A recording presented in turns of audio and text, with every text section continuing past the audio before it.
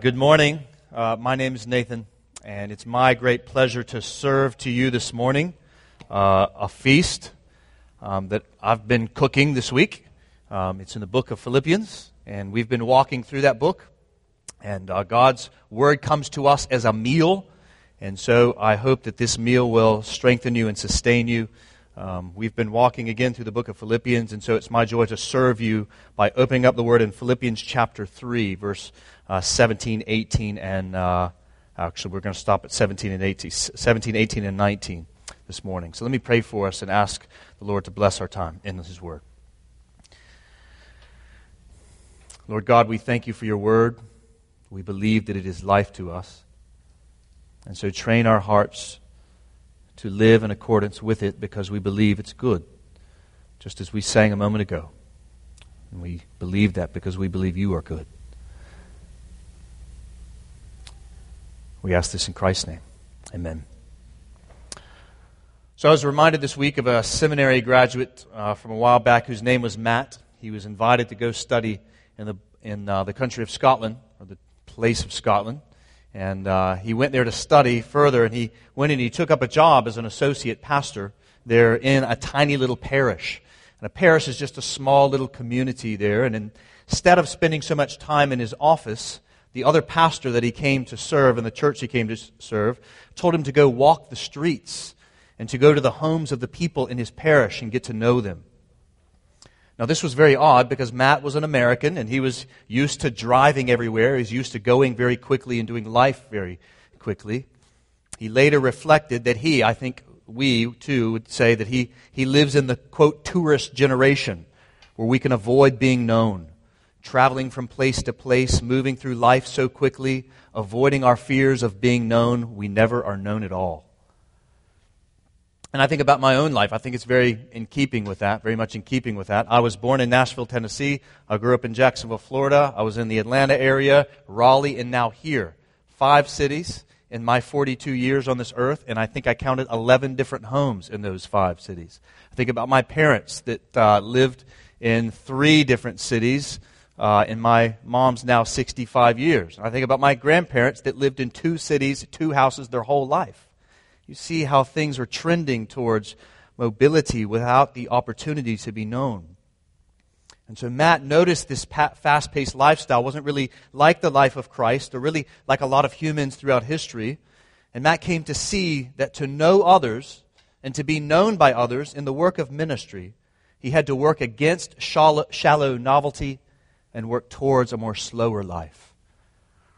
A mentor of his says that, quote, we spend life going 60 miles an hour when it would likely be better for all of us if we learned to go 3 miles an hour, which is the speed of walking. And so day after day, Matt walked those paths and he met with those people. He spent less time in his office, more time in people's homes, and slowly, the more he got to know them and the more that they got to know him, back and forth. And so life at 3 miles an hour, not 60 miles an hour.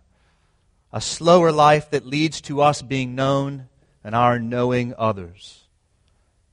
Now for a lot of us, that's a scary life, because it does mean we get known. And for other of us, that sounds like a really boring life. And yet I think most of us would agree, though, that a slower life with which was less touristy and more stable might introduce to us more relationships that we could trust and learn from and grow in. And so, as I mentioned, God has ordained for us here in Philippians chapter 3 to meditate on these ideas of knowing people and being influenced by them in good ways and staying away from those that would influence us in bad ways. So this passage here this morning, we are going to see a call to imitate those that imitate Christ. It's a call to discipleship. It's a call to mentoring. It's a call to know and to be known, to be influenced by the right people and to not be influenced by the wrong people. And so according to Paul, this seems to be one of the most important relationships that a Christian could have to keep them on the path to everlasting life and to avoid those that would lead them to the way of destruction. So we're going to meditate on 2 kinds of people this morning. 2 kinds of people. The one kind of person that's, again, leading us towards the way of life, and the other one that's leading us towards the way of destruction or death. So let me read for us Philippians chapter 3, verse 17. Brothers, join in imitating me, and keep your eyes on those who walk according to the example you have in us. For many of whom I have often told you, and now tell you, even with tears, walk as enemies of the cross of Christ. Their end is destruction, their God is their belly, and they glory in their shame, with minds set on earthly things. But our citizenship is in heaven, and from it we await a Savior, the Lord Jesus Christ, who will transform our lowly body to be like His glorious body by the power that enables Him even to subject all things to Himself. Therefore, my brothers, whom I love and long for, my joy and my crown, stand firm thus in the Lord, my beloved. So first off, the way of life, or the disciplers of life, the way of life. Did you notice there that last thing I read? Did you catch it? We're going to be looking at that passage next week, but did you notice all of those descriptors that Paul uses for that congregation? My brothers, he calls them, whom I love, whom I long for, my joy, my crown, my beloved.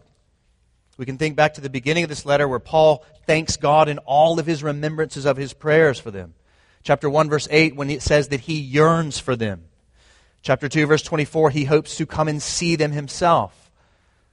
And so Paul has started this church. He planted this church. He has so much of an investment in his church that he's grown to love them very deeply. And we've seen that that local church loves him very deeply as well by their sending Epaphroditus to him, one of their own, and also sending them all kinds of resources in a place that is so far away from them, off in Rome. This would not have been easy to travel that far. And so they loved him and wanted to care for him. And so their relationship to Paul and Paul's relationship to them is very deep. Paul has suffered to bring them the gospel. And they have suffered even to care for him and to remind him of the gospel. So there's an investment here. Quite literal blood, sweat, tears, and time have been invested in this relationship. And that is the reason why Paul wrote in the first place and why he has been so concerned about their being careful with the gospel and where their joy lies. And by the way, Christians, this should be the more normal aspects of our life. It should be more normal for Christians to be known like this inside of communities of faith.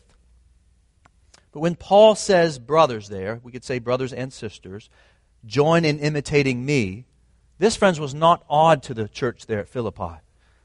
Nor was it seen as arrogant to the Philippian believers, because they've seen Paul's investment. They know that Paul's life is really worth imitating. And so by Paul's life, they can come to know, they can see what kind of people they ought to be modeling and imitating.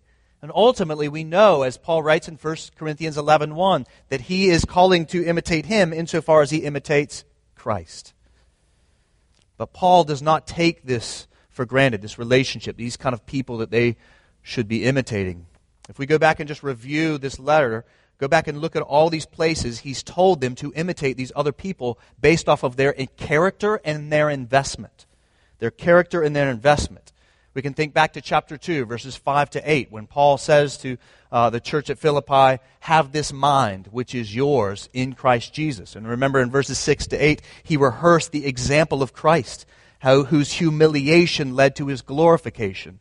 And he said, sort of do the same thing in following Christ's example. We can think back to just after that in chapter 2, verses 19 to 23, where he highlights Timothy. And note those words. Just flip over there and look at them. Paul says he wants to send Timothy to them. And he tells them Timothy is, quote, note those words, genuinely concerned. Now remember, Timothy was with Paul when he planted his church in the first place. So they know Timothy. He's genuinely concerned for their welfare. As opposed to, chapter 2, verse 21, the others that seek their own interests. But, verse 22, he says, note the words, you know Timothy's proven worth. Again, there's this deep abiding relationship and care for each other, as opposed is being set against those that don't care for them ultimately, but just want to use them. Then he highlights all the ways that Epaphroditus was exemplary, and then we get the call here in verse 17 to imitate him and those like him. And then he hits it again in chapter 4, verse 9, when he says, what you have learned and received and heard and seen in me, practice these things. So Paul is bending over backwards to call them to imitate those that look like Christ, those that genuinely care for them and want to lead them to life. And as we will see again, he's calling them to beware of those that don't look like Christ and are the enemies of Christ. So Paul knows something. He believes something. He's passionate about something that I think we can take for granted. And that is discipleship. Discipleship. And not just discipleship from afar.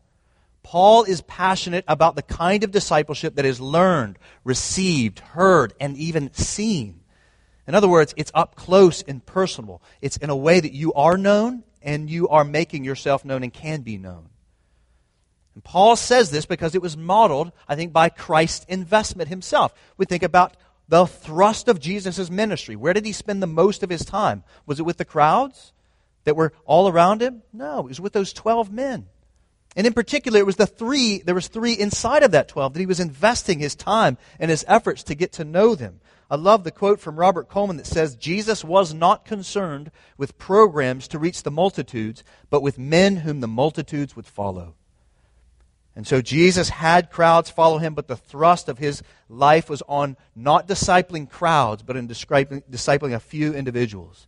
It was on him discipling them. That was Jesus' master plan of discipleship. And then those disciples, Peter in particular, one of those we read a lot about, they spread the gospel, and then people respond to the gospel, and then what do? They gather those people in, and they teach them, and they invest in them, they pray for them, they serve them, they get to know them, and vice versa. And so we, I think, though, operate in a kind of celebrity culture where we are dazzled by people that are often far from us. People we hardly know, and people that don't even know us or even care about us at all. I always think it's strange. You all find this strange that like when celebrities go up on like a stage and they get an award and everybody claps and they stand behind the podium and somebody says right at the end when everything gets quiet, I love you! And he's like, I love you too. You know, those little moments. And I always think that's a little strange. Like, how do you know that you love them? You know, it's just kind of odd to me. But it's strange in this way. But we want to know each other. We want to be more influenced by people that we are known by and those that know us, instead of the ones that are so far away from us. So Paul wanted the church to imitate the people who were known to be the genuine article, the real deal. Men and women who not only claimed to follow Jesus, but men and women who actually followed Jesus, that were changed by his love, not just in confession, but in practice, that they could see and touch and feel. Imitate them. Keep your eyes on them who walk, that is, who live according to that example, the example of Christ, the example of the gospel. Now, for that to happen, beloved, you are going to have to place your time, you're going to have to place yourself in proximity to these kinds of people, not only in quantity or not only in quality of time, but also in quantity of time. You're going to have to put yourself around those. So that includes things like church, making sure and making this a priority, and also things like community group, but also other kinds of relationships, individual kinds of relationships with one or two or three others as well. And I know what you're thinking. Right now you're going, where in the world am I going to fit that in, Nathan? I'm running at 60 miles an hour. And I say, I know, which means that you're going to, if the glory of Christ and growing in grace means that you're going to grow in grace, you're going to probably have to change some things and slow down a bit. It's going to mean that you're probably going to have to say no to some good things and yes to some even better things. It's probably what's going to happen. So in a culture that is so concerned with efficiency, we think that life-changing discipleship can be efficient, and it won't be. It won't be. Life-changing discipleship takes time and it takes effort. It's inconvenient and it's oftentimes hard. Because as much as we like to believe otherwise, we're messy people, aren't we? Just like everything else that takes time and effort and discipline and is difficult, stuff that really matters. So in the same way, life-changing discipleship is going to work the same way. So, beloved, my question to you this morning is, where are those kinds of people that you are imitating? Who are they? If you could write them down on a piece of paper right now, who would they be? Who are those that you are imitating? Who are those you are keeping your eyes on, as Paul says here? Who are they? How are you orienting your time and your energy to be with them so that you can learn by seeing them? How are you prioritizing those relationships? And then secondly, my question to you, also, who are the people you are seeking to imitate Christ out in front of and lead along and pull along? Who are they? Who are those you're looking to, and who are the kinds of people you're identifying to pull up? Paul's call to imitate, though, friends, is not merely, you should know this as you think about that question, not just looking at those that are merely doctrinal kind of things, not just learning things from the head. I think that was critical to Paul's call here to imitate, but it included more than just imitating someone's mind when you think about these people you're looking at. It also included imitating their hands and their feet. Did you notice what Paul says there? He says, keep your what? Eyes. Not merely your minds, your eyes. That means you need not only to listen and learn from the more mature in settings like this one, that's important, but you need relationships with godly people where you can see them in their homes and in their offices. You need to do this and be these kinds of people to others. And so think about what Jesus says was the calling card of his church. What was the calling card? Do y'all remember? John 13, you hear me quote it all the time. If you've been around a Restoration Church, you probably have it memorized just because you repeat it so much. That's by design. John 13, it's love, right? Love is the calling card of God's people. You'll know that they're disciples by the way they what? Love each other. Love each other. And so it's not just doctrinal alone. That doctrine, Christ would invest doctrine into those disciples that would then lead to a kind of lifestyle whereby God's people could be gathered and the world would look at them as salt and light and say there's something different about those kinds of people. What they think, what they believe, how they live that stuff out, how they care for the poor, the weak, the needy. These kinds of things. And so the word for love there, when Jesus says love, is not merely sentimental. That's normally how we think of it. It was more than that. It was sacrificial. Love the Lord your God with all your heart, mind, soul, and strength, right?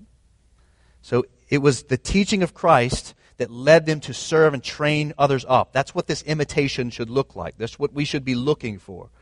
And this is why, friends, the church is absolutely, positively critical to the life of the Christian. The local church is critical to the life of the Christian. And when I say church, I'm not just talking about this gathering. I am talking about this gathering, but I'm talking about more than this gathering. The church and the life with the church is critical. Paul says here to keep your eyes on those who walk according to the example you have in us. I think the example, by the way, going back to chapter 1, verse 1, is Paul and Timothy. That's the us. But for us to keep our eyes trained on godly examples, Christ-like examples, we have to see them as they are walking. That is, living for Christ in all of its arenas. That's why we need the church to get to know one another and be known by one another. And so Paul understands that to be critical in the life of the Christians, that people are making disciples that delight in the supremacy of Christ in all aspects, in all frames and aspects to it, not just this one. And so, friend, if you honestly think that you can grow in your love for Christ and work out the salvation that God is working in you by treating the church like some sort of hobby, whenever kind of showing up and being part of it whenever it's convenient, then, friends, you may not understand Christ. Jesus' mission was the church. Go back and read Matthew 16 later this afternoon. You'll see that. Paul says in Acts chapter 20 that Christ shed his blood to purchase the church. And yes, the church there can mean universal church, all Christians everywhere. But the New Testament Christianity in particular, knows nothing of free agent Christians that live their lives largely remote or distant from local churches, coming in and consuming a worship experience to kind of go out and live the Christian life on their own the rest of the week. That just is not the thrust of biblical teaching. That's not the kind of lifestyle that Paul wanted to see imitated. He's commanding the Philippians, and I think he's commanding us, to be known to godly men and women so that they might know us and train us up in the example of Christ. And likewise, that you might get to know others and know them, that you might train them up in Christ. Training us to not conform to the patterns of this world, trainings to conform us to the patterns of the world to come. The world that we claim as our home and our inheritance. Which, of course, that's exactly, you'll notice there, that's exactly where Paul's going to go in the next passage. And so again, Christian, who are these examples that you're following and imitating? And then also, who are the ones you are seeking to imitate Christ out in front of? Who are they? Who are they? And friend, if your answer is someone from the past that you don't live near anymore, listen, I praise God for that. I praise God for that. There's plenty of people like that in my life. But listen, you need more than models from yesterday. You need models for today and for tomorrow. And we need to be the models for today and tomorrow.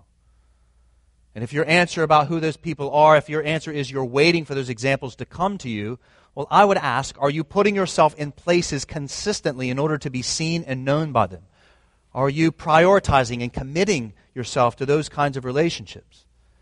Or are you inconsistent and distant from godly examples? And also, if you're waiting for someone older than you, more mature than you, with knowledge that that can pour also their time and their energy and their ability, that can also, not only are they really mature and really godly and really willing to help you, but they also have the ability to adjust their time to your schedule. If you're waiting for that person, you're going to not probably be very happy because you'll never probably find them. It's just hard to find people like that. Because the reality is we do live at 60 miles an hour, and it's hard to find people with so much godly maturity that have been walking with Jesus for 30 years and just have tons of time that they can just sort of find around your time and live next to you and just show up whenever you need them. It's going to be hard to find somebody like that. And secondly, guys, just take a look around. How many 50-plus-year-olds do you see sitting in this room? Not many. So if you're looking for sort of 50-plus-year-olds that have been walking with Jesus for 30 years, that have tons of times on your hand, you're probably not going to find them in this church. That's just not how the Lord has chosen to grow this church. Now, we pray for that. We want that. I'm begging for that. We have seen some of that. We want more of it. But the reality is that's not the way the Lord has chosen to grow this particular church. I pray that He will. But this is not a failure of this church. This is just how the Lord has seen fit to grow this church. And you know what? I get excited about that. You want to know why? Because it seems as though the design of Restoration Church, the Lord's hand in it, is to take this congregation and train them to be the disciple makers when you are 50 years old, and you're going to be the kinds of folks that are leading all those 25 and 30 and 35-year-olds. Isn't that going to be great? That's our ministry. So 10, 20, 50, 30 years from now, you're going to be the ones, and all of those 15, maybe 15, 20, 25, 30-year-olds, that, man, I'd love to have somebody with 50 years old. You learn this now. That's the factor. We're a factory of discipleship. That's what the Lord is doing at this church. And so my charge to you, Restoration Church, is to be those kinds of people to each other now and grow people up in grace. And while you may not have the kinds of 50-year-olds that have been walking with Jesus for 30 years at your plethora all around, there are tons of people in this church that are growing in grace. Just go find them and spend time with them and drink from the wells that they're drinking from. Ask them who has influenced them. Ask them the books that they've read that have been helpful to them. Ask about their daily habits and the kinds of things they're doing to grow in grace. Ask them how they use their time and their table. And you'll learn and you'll grow. It's happening all around us. So we need all kinds of people if we're going to imitate Christ and follow Him, myself included. So let me make that known to this congregation. I have people in my life that I am seeking to imitate, not just to imitate sort of others, seek others to follow, train up others to follow Christ, but I have people that I look up to in my life. I'm on 2 pastoral fellowships that I listen to and are part of regularly, monthly. I have these elders that are happy to rebuke me when that need be.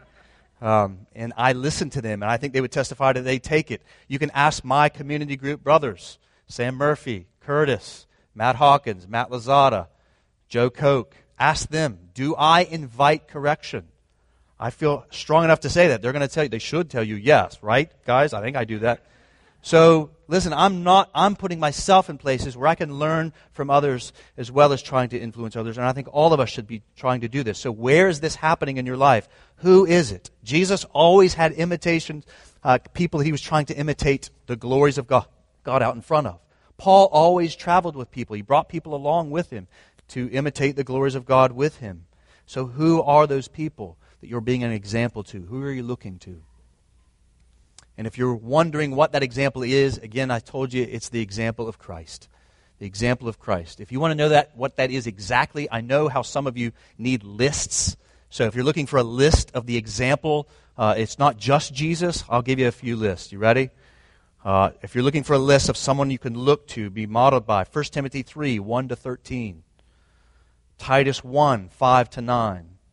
This is a great one. Romans 12, 9-21. If you had to choose just one, that'd be my one. Colossians chapter 3. Those are good lists of, that's the example you're trying to look to. But let me warn you again, just like Paul has not, he just said, right, that he has not obtained all that is in Christ, you too should not expect to find someone that is operating perfectly as a Christian. Again, I tell people all the time, if you are impressed with me, don't be. Talk to my wife. She is very much not impressed with me. All right? So I make mistakes all the time. So you're going to find the people that you're going to look to. They're going to make mistakes. Jesus is the only one that's the King of glory. And so Paul himself has not obtained all of it, nor have I, nor is the person that you're going to surround yourself with. So I would commend to you all of our elders and their wives.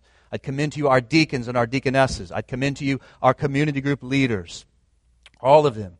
But you should know that a lot of us, our schedules are pretty full from doing all this. There are others even outside of that list that I gave you. So don't limit your desire to be discipled to people that have titles and responsibilities. Find anyone that's growing in grace. Initiate those relationships by asking questions. Will you disciple me? Can I spend time with you? And then vice versa. You go, hey, would you like to do this? Would you like to imitate me as I imitate Christ? Or would you like to read the book of Mark together or something? Initiate those conversations and then go and train people up in grace. And lastly, let me say this too. If you are not a member of a gospel-believing church, either this one or another one, commit to that church. So you've got to make yourself known, and that comes through the process of membership. And so if you've not made yourself known by committing to a local church, then you've not made yourself known. We can't know you, you can't know us, not intimately in the way that we should. And so commit to a local church, because the church is the vessel that will keep you on the path to life. Imitate godly examples. That's the way of life. That's what we've looked at so far, but also Paul has this thrust of not imitating those that are on the way of death. That's the second portion, verses 18 to 19. The way of death. We've looked at the way of life, the disciples of the way of life, and here we're looking at as we entitled the sermon, the citizens of heaven, the way of death, the disciples of death. So after so carefully rehearsing the gospel of justification by grace through faith and calling the people to be trained up in that way, Paul now turns to warn the church of those people that are enemies of that way. He calls them there, you'll see in the text, enemies of the cross of Christ. And I want you to know, beloved, take a look down there, verses 17 and 18. Did you notice that word walk is in both of those verses? You've got those that walk in the example of the cross. There's life. And then here in verse 18, you have those that walk in the example of those that are its enemy. That's death. So either you're walking in the path of life or walking in the path of death. So, and I also want you to notice, beloved, that there are that word many. You see that word many there? There are many that are considered enemies of the cross. See it there in verse 18? There are many. In fact, there are so many that Paul says that he has, quote, often told them about these people. See that? So there's a common refrain in the Bible that convinces us that we who are in Christ, we are always, in every age and every time, we are always going to be the predominant minority. It's often told to us. We can think back to Jesus that told us that wide is the gate that leads to destruction. Same word we have here. Wide is the gate that leads to destruction, and many or most will enter it. And of course, the presence of all of the epistles is to warn them and to sort of correct things where things are going wrong. And so there's all these warnings. That's important to understand, because there is a spirit among some Christians that think pastors' concerns about the world or about the concerns maybe in the church, they are often unfounded or too pessimistic. Some people think that about pastors that warn their people of these things. And yet here we find in this passage alone that view is the one that's unfounded. The view that thinks that we shouldn't be warned is the one that's unfounded. A cursory reading of the Bible finds that there are innumerable temptations around us that are seeking to pull us down and diminish the glory of Christ among us. It's all around. So from Satan in the garden to the idols of the Canaanites in the Old Testament to the dogs, evildoers, and mutilators of the flesh that Paul just talked about in this passage in chapter 2 here in Philippians. They're all around. Satan is called the god of this world. He is said in 1 Peter 3 to be seeking to devour us like lions, like a lion, trying to take Christians down. And so while it's true that we ought not fear the world, nor should we be negative and pessimistic that we cannot be in the world, we are frequently told to not be of the world and to not conform to its pervasive and harmful patterns which are all around us. And so in light of that, we should regularly thank God. When I was studying this week, we should regularly thank God for this gathering. Because thank God that He made a 7-day week. And He puts the gathering of God's people on the first day of that week, so that we would be reminded of the truth, so that we wouldn't believe lies and be strewn away. And that kind of God to set up this gathering, to orient our week. It is no coincidence, church family, that Paul regularly refers to the Christian life as a race or as warfare. It's common in the New Testament. And so it's important for us to see then our temptation is not to take these frequent warnings too seriously. I think our temptation would be that we take them too lightly. That's our temptation. Our tendency is to think too lightly of how we are being pulled down. We easily dismiss warnings as unnecessary or even legalistic. We often abuse our freedom in Christ by telling ourselves that we're just being all things to all people so that by all means we might win some. That's sort of the language we use. Our tendency is to be far too casual about our enemies. And so, beloved, it's instructive for us to note that word many and the word often in this passage in verse 18. Many are our enemies, and often do we need to be reminded of their ways and their purposes in attempting to destroy us. So let's consider their ways, their fruits, as it were, fruits of death, so that we can spot them and war against them in Jesus' name, by His grace and for His glory. Let's think about them. This is the way of the enemy of the cross of Christ. Whether people know that they're enemies or not, these are the ways that they are trying to disciple us into death that Paul is warning us about. First off, we can note their destiny. Verse 19 is destruction. Their destiny is destruction. Destruction is another word for the judgment of hell. And so those that oppose the gospel are bound for eternal torment. They may be on what appears to be kind of a party bus sort of now, but its destination is destruction. That is their end. That is where they are going because they have rejected the true gospel. And so many people I know do not like the doctrine of hell, of destruction. Some confessing Christians included, they don't like the teaching of it. They find it too mean. They find it too terrible. They find that it's not loving, and so they go on to deny its existence. And so let me first observe that such a thought about denying the existence of hell and this place of destruction, let me first observe that such a thought would be entirely in keeping with the character of the evil one. It has been said that the greatest trick that Satan has ever done is by trying to exist or trying to convince the world that he and hell do not exist. And I would add to that the second greatest trick that he has is trying to convince people that hell is a lot more fun than heaven. That's a lie. But also to deny the presence of hell would be to reject the Bible as authoritative since it talks about it so frequently. And thirdly, I would say to deny the doctrine of hell and destruction would deny the authority of Christ since He talked about it so often. But lastly, denying that doctrine would also remove the possibility of God being love, since love protects, promotes, and punishes all things that are in opposition to its affections. See, a judge does not love the neighbor of a convicted serial killer by forgiving the killer and setting him out to do it again. No, he loves his neighbor by putting the killer in jail. And so it is with God. So it is with God. He cannot said to be love if there are no consequences to those that work in opposition to His affections. The reality is, just as Jesus says, that if you are not for Him, and by for Him, I think Jesus means there for His gospel, for His solitary, sin-atoning death on the cross, His bodily resurrection on the third day for salvation for those that believe. If you are not for that, oriented by that, trusting that as your only hope, then Jesus says, then you are against Him. And being against Him, Paul says here, means bound for everlasting destruction, everlasting death, not life but death. Enemies of the cross are bound for destruction since they do not have an atonement for their sin and they have to bear it themselves. John 3:36 is another good reference for that passage. And so their destiny, the enemies of the cross, their destiny is destruction. But what is their God? Since it is not Christ, then who? Well, Paul tells us here in verse 19, their God is their belly. I think this is an incredibly instructive verse for us here in 21st century America. No matter who people say they worship, the pervading God of our age, of our society, is just the same as it was in Philippi's. It's their own bellies. And by bellies, Paul means here their own passions, their own desires, their own hungers. In other words, their God is themselves and their urges. Truth for them is dictated by whatever they want or whatever they feel. And so if it feels good, it must be good. So those that follow the God of belly think. Therefore, their authority, their God is in their bellies.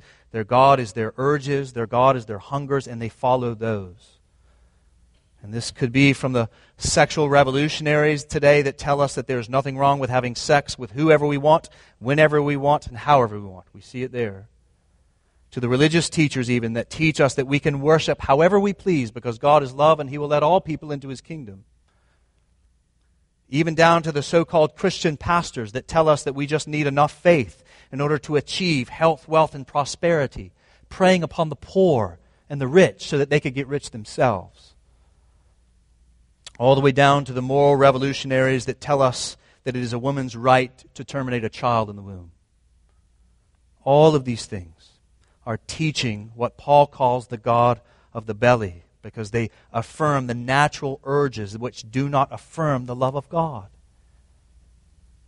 Because they do not accord with the gospel, nor do they accord with the God of the gospel. Listen to what Paul says as he instructs the church in Rome very similarly in Romans chapter 16, verses 17 and 18. He says, I appeal to you, brothers, to watch out for those who cause divisions and create obstacles contrary to the doctrine or teaching that you have been taught. Everything that he's been taught in Romans. Avoid them, Paul says. For such persons do not serve our Lord Christ, but they serve their own appetites. And by smooth talk and flattery, they deceive hearts of the naive. Unquote. So do you see, beloved, how subtle and intoxicating the enemy is? Now, I realize that when I say some of these things, I realize when I speak these things, I sound either like some backwoods, unprogressive, narrow-minded bigot. Or, on the other hand, maybe I sound like some kind of legalistic, mean-spirited fool. But friends, my heart is to imitate that of Paul's as we read there in verse 18. Look at it. That's my desire, to speak of these things with tears. It's not an arrogant, prideful judgment.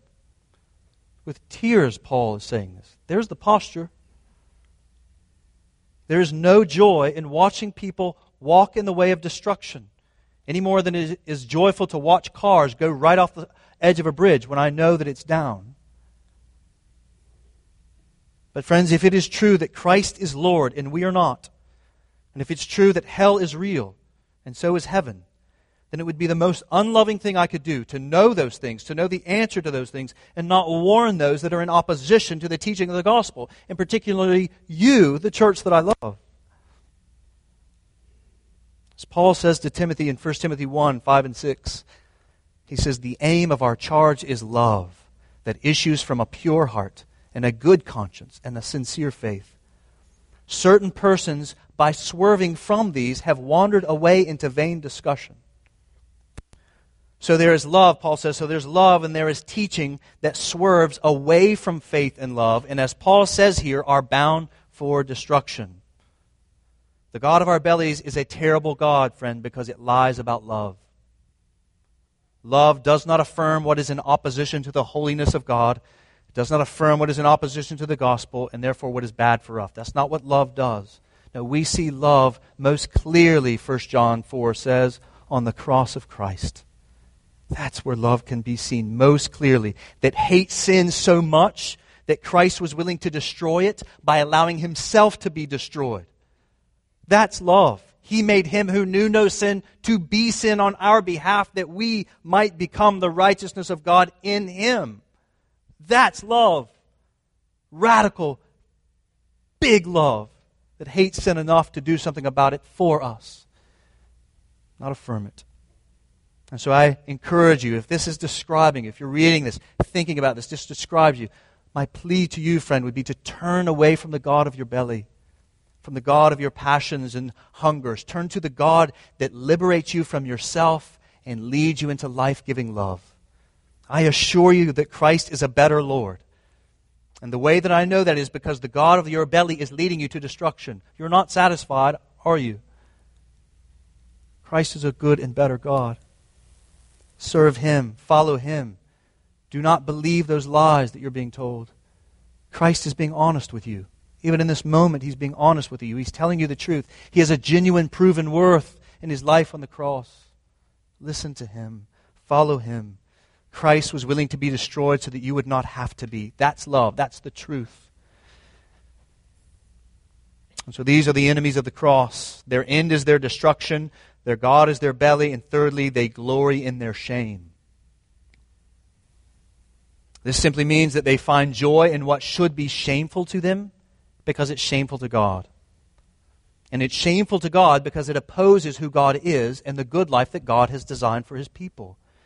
Therefore, beloved, find godly men and women who will not lead you into situations where you will have cause to enjoy what is shameful. That's what the disciples of death want to do. They try to bring you into situations where you're going to be led to enjoy what is shameful to God. They make movies and songs, they write blogs, they throw parades and protests, they create podcasts that are shameful to God and therefore lead people to destruction, preying upon the God of the belly. Don't follow them. There's death there. Go back and read Proverbs 5 this afternoon and see what happens when you follow the God of the belly. And so therefore it'd be wise of us who are in Christ to be careful, listen, to be careful about what we consume and what we participate in. Be discerning, brothers and sisters, about the jokes that you laugh at, the websites that you read, the songs that you sing, the movies that you watch, the friends that you surround yourself with. Without your noticing it, they may be training you to enjoy what is shameful to God and therefore what is bad for you. And God loves you enough this morning to warn you of such things. And so this is how you can identify enemies of the cross. They follow natural urges. They gloat in guilt. They glory in what God finds as shameful. Their end is their destruction. And finally, they set their minds on earthly things. So this is in opposition again to what Paul has been talking about in the resurrection, what he will talk about next week in verse 20. This is in opposition to that. So enemies set their minds on earthly things as opposed to those who we should imitate that set their minds on heavenly things.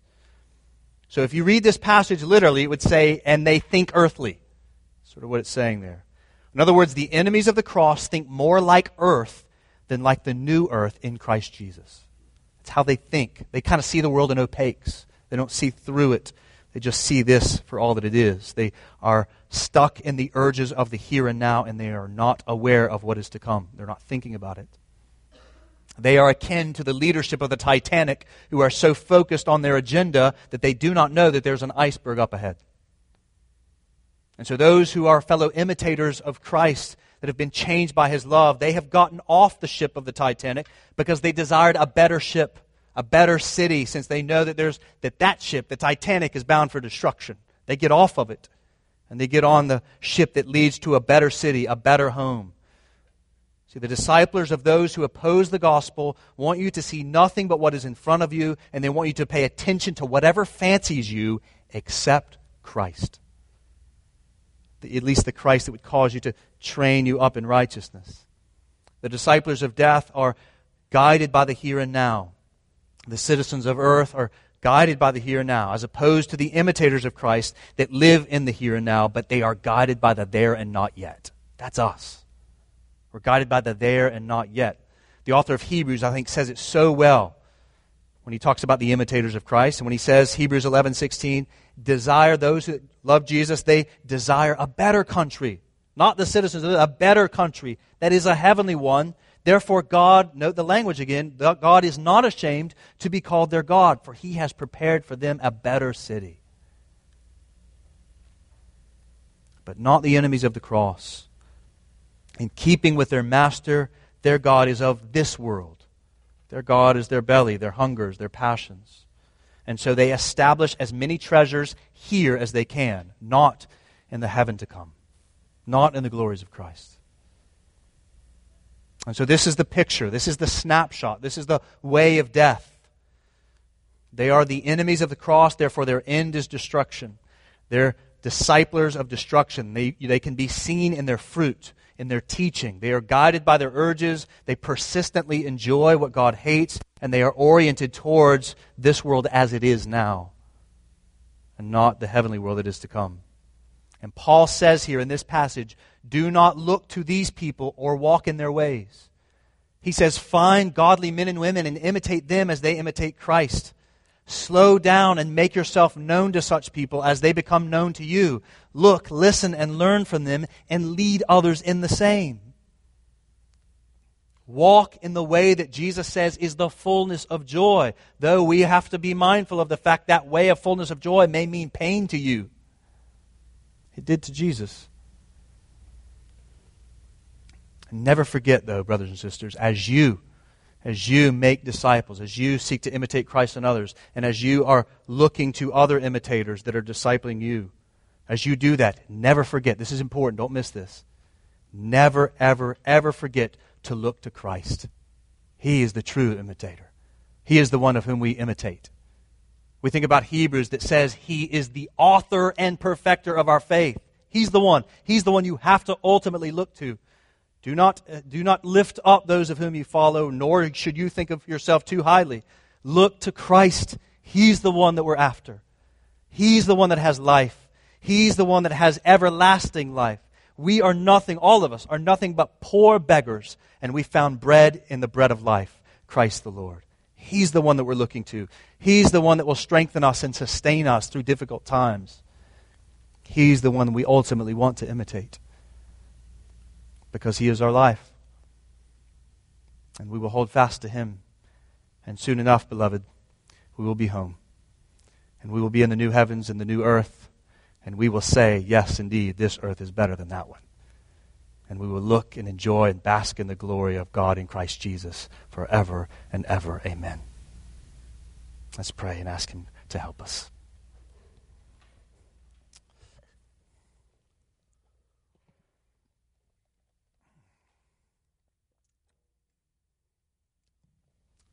Lord God Almighty, we thank You for Jesus Christ, our Lord, our Savior, our brother. Thank You for not only His example, but for His power and the resurrection. Thank You that He has changed us from the inside out. God, thank You for such a great salvation. I pray that those that do not believe would come to believe today and find Christ to be their Lord and no longer follow their own bellies. And we that are in Christ, God, I pray, I thank You for the many people in this room, in this congregation, that are the kinds of people that can be imitated.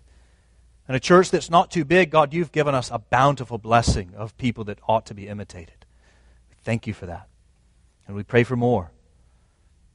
And God, I pray for those that need to find other relationships whereby they can be imitators of Christ as they follow others that are imitating Christ. I pray for those kinds of relationships to begin if they haven't already.